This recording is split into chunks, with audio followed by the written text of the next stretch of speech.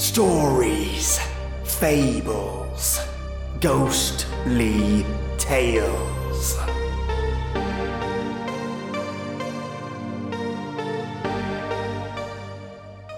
Discovering a world of darkness and abyss that has trapped primordial thoughts in your mind, further than you can remember.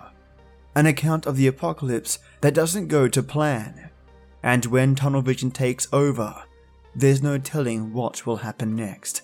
Welcome, listeners, to your new set of creepy stories. Your lineup for today is Why Babies Are Born Screaming by Neurolog, Impatiently Waiting for the End of the World by Colpic, and Tunnel Vision by Locked334.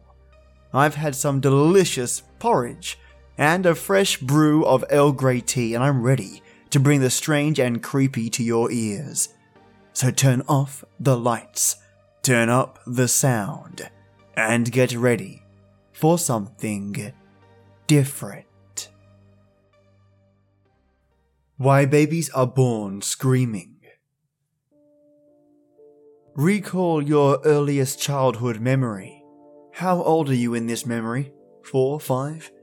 Developmental neuroscience tells us that we don't develop episodic memories before the age of 3. Supposedly, memories from before this time are merely phantoms, errors in the brain's memory formation process. Ordinary daydreams, mislabeled as facts. This is what the current research tells us. It is important you know this. Bear with me, reader. I will not waste your time with endless foreplay. Here is my story. I am a graduate student studying linguistics. My work often overlaps with that of the neuroscience department, and I have made many contacts there. One such contact is the subject of this story. We will call him DV. DV is also a graduate student. He studies memory. He uses a procedure called transcranial magnetic stimulation. This procedure uses magnetic radiation to activate targeted portions of the brain. Imagine a magic wand you can point at a cluster of neurons and say, "Dance," and they dance. 2 months ago, DV asked me to assist him in a pet project he was developing. He has assisted me in the past when I was learning to use an EEG for my research. I owed him a great deal. I had no choice but to help him in his work. DV is what I have instead of friends. I arrived at his lab after hours as requested. He was waiting by the door. He was wearing his lab coat.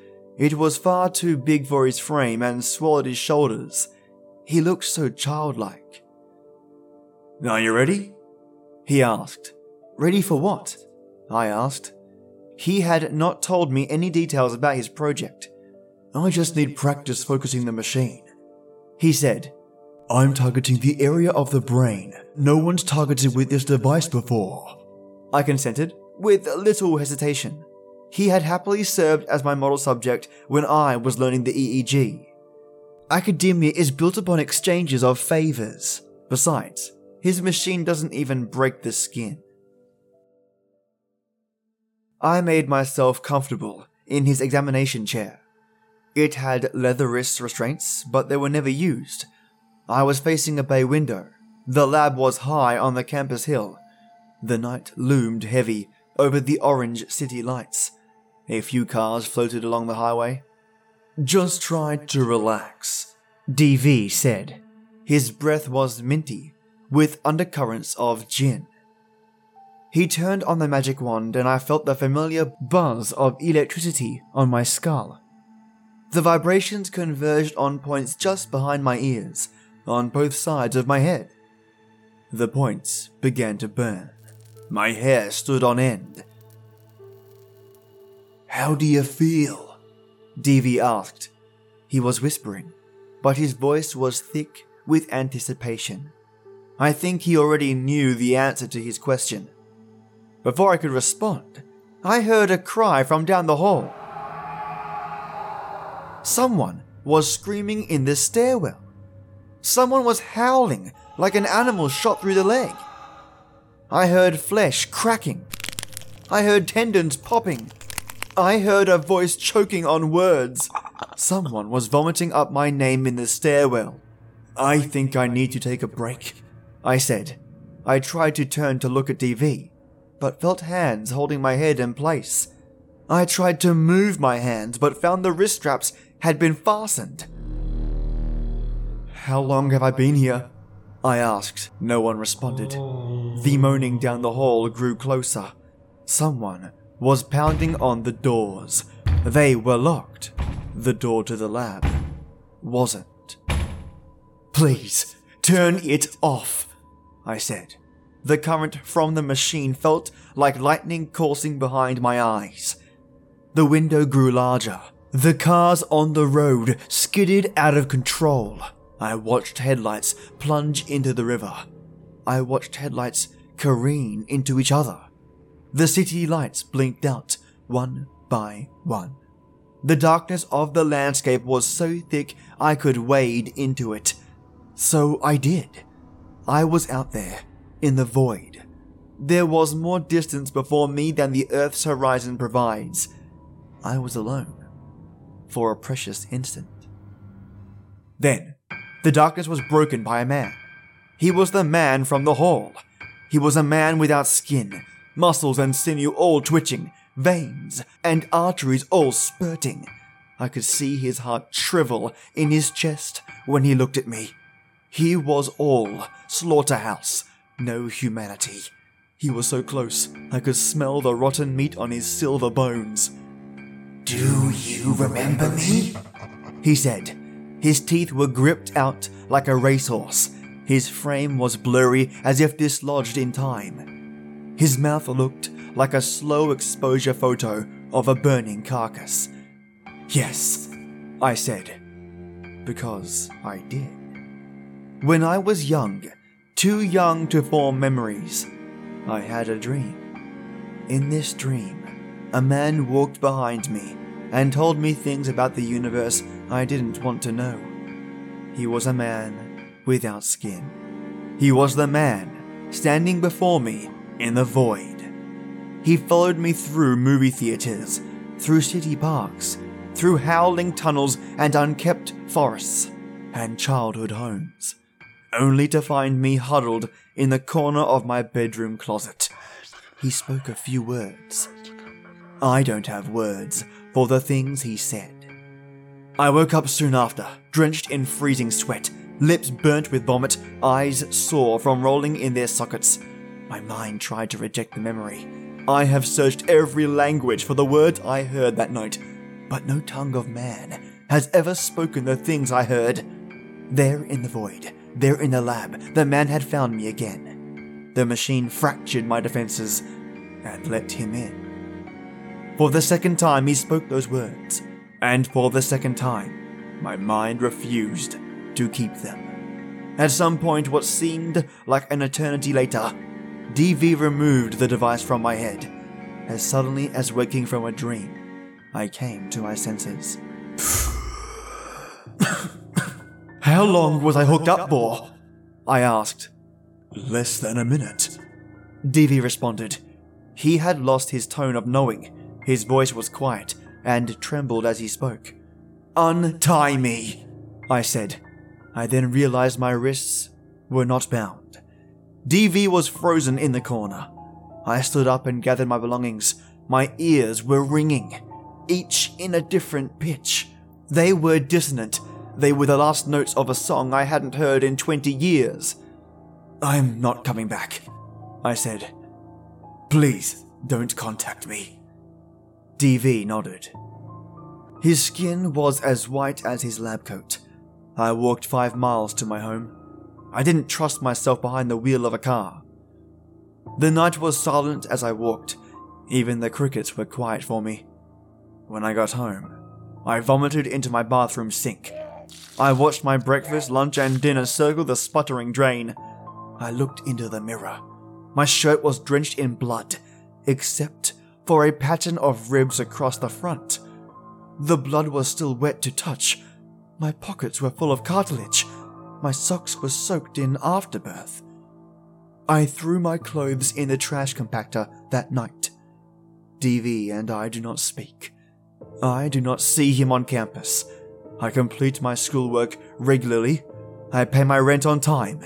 I fall asleep to talk shows on weeknights and to whiskey on weekends.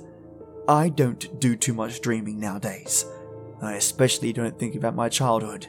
Somewhere in the unfathomed recesses of inaccessible memory, there are words that shouldn't be heard. A man without skin chose to tell me those words, and I chose twice now not to remember them. At the beginning of this text, I asked you to recall your first memory. I hope it was from when you were 4 or 5. I hope it was simply a memory of your first injury or something similar. I hope these things because somewhere in your brain, there is a memory of something your developed brain chose not to remember. I hope these things because the infinite horror of those forgotten words is too great for the human mind to comprehend. I hope your dreams are blissful and your nightmares leave you happy to be awake. Most of all, I hope that this story keeps you from exploring those damning and boundless vaults of your mind. When we are born, we have no defenses against the world, physical or mental. Perhaps it takes a few years to build these defenses. Perhaps the things we see before then are better left forgotten. All credit of this fantastic story goes to Neurolog. Impatiently waiting for the end of the world. When Greg imagined the coming of a zombie apocalypse, which he figured was only a matter of time, he saw it as a chance to be the hero he so wished to be. He'd collected all the tools and provisions he required, researched and learned all the survival skills to traverse the hardships the broken world would throw at him, and even practiced his machete moves on various melons and gourds until he had no doubt he could put the undead down swiftly. He even put together an outfit that was practical and, in his own words, looked so damn cool. He reveled in the idea of people looking to him for answers and protection. The picture in his head was glorious. He envisioned himself standing on the hood of a car as blood dripped off his machete. A scantily clad, attractive young woman clinging to his side as dozens of vanquished undead laid out before him in crumpled heaps. Men twice his size would come to him for help. He'd been a fair and respected leader, ushering the frightened, lost, and unwashed into a new era. He'd protect the weak and innocent, while stilling the hearts of evil, selfish men who sought to set themselves up as tyrants in the new world. Yep, Greg was sure that all he needed to demonstrate his worth to the world was for most of the human population to die off and turn into slow, shambling zombies. Of course, visions of heroism were far from his thoughts when he was admitted to the hospital 2 days ago with a virulent new strain of flu that was sweeping the nation. Actually, all of Greg's thoughts and vital signs flatlined about 30 minutes ago. Greg's silly, unrealistic dreams of becoming a hero were dashed, but his visions of the world to come were not too far off the mark. His eyes shot open as he sat up in bed and uttered a pretty damn good guttural impression of a pirate. A shocked orderly who was unzipping a body bag rushed to his side. He grabbed the young man and took a big chunk out of his arm. As he pulled the screaming orderly onto the bed and continued to snack on him, screaming broke out in another part of the hospital ward. He lost interest in the orderly once the twitching stopped, and headed into the hall to chase down one of the many people rushing by his room. 2 more like-minded patients shuffled by as he stepped into the hall. He staggered into formation with them, and so began dead Greg's new life as a flesh-hungry corpse. Ain't destiny a bitch? All credit goes to Colpick for this story. Tunnel vision. Mother says, there is nothing you can solve with your fist that you can't solve with words. Father says, if they step to you, you better whoop their ass or I'm going to whoop yours. These two conflicting notions have left me at a stalemate.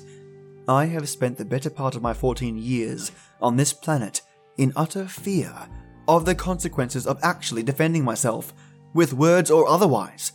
No matter the cruelty I endure, I simply sit stoic, unable to react in one way or another. I will hold in my misery until I am once again alone, and release it into the pages. It is the only place I seem to feel power. Even now, as I sit bloodied on this gym floor, I bite at my tongue until it hurts. There is little to be done for it. My pain has filled me much like a bottle, and I can feel it turning about in my gut. I can no longer hold it in, and the salty specks of my sorrow sting my wounds. They laugh while pointing at me, the mockery continuing. Then, a sharp echo of lightning erupts within me. The tears that soak my face run almost as a faucet, and my body begins to tremble. Every nerve in my body vibrates violently, my chest rising and falling sporadically. My breath becomes audible, and their laughter dulls during my rise from the hard wooden floor. I attempt to calm myself, if only to show my breathing. It is of no use, as soon my vision begins to blur. A tunnel forms in my field of view. The darkness my life had been for years blocks out my peripherals. A face burns into my pupils, the face of the one who had caused my newest agony. Even sound escapes my ears in this moment. All that remains is hatred. My vision clears amid chaos. There are people running for help, some bent over a limp body on the floor, and at least 4 older boys are holding my body. There is one on each arm, fighting desperately to keep me from moving. One stands in front of me, yelling all manner of profanities, and the other has his forearm wrapped tight around my throat. I can barely breathe, let alone speak. All I know for certain is that my hands hurt terribly, and I have no earthly idea why. My actions are being relayed to me through a county-appointed lawyer, accompanied by a psychiatrist. They have laid images upon the table of what could be mistaken for a raw slab of meat that blood still clung to, as if freshly slaughtered. Needless to say, the boy would not recover, and I would not return home. I am told I will be held for treatment until I am able to adequately stand trial and explain my actions. I have been given comfortable lodging and get daily visits from my family. They all beg me to explain what happened to someone, anyone. They tell me that the psychiatrist will help. They all seem to think that all I need is a little medication. That would be too easy. They all want me back the way I used to be. Normal, they say. I don't think I want to be that kid anymore, living in the fear of every confrontation. I have not spoken since the incident, and I don't think I will. I might just bite my tongue, increasingly harder. Yes, that's what I will do. The doctor is trying to get me to open up again. I can tell by that look on his face, he is becoming frustrated. I don't even hear a word that is coming from his mouth. All I am focused on is his face. I just keep biting my tongue. And I think I can taste blood now.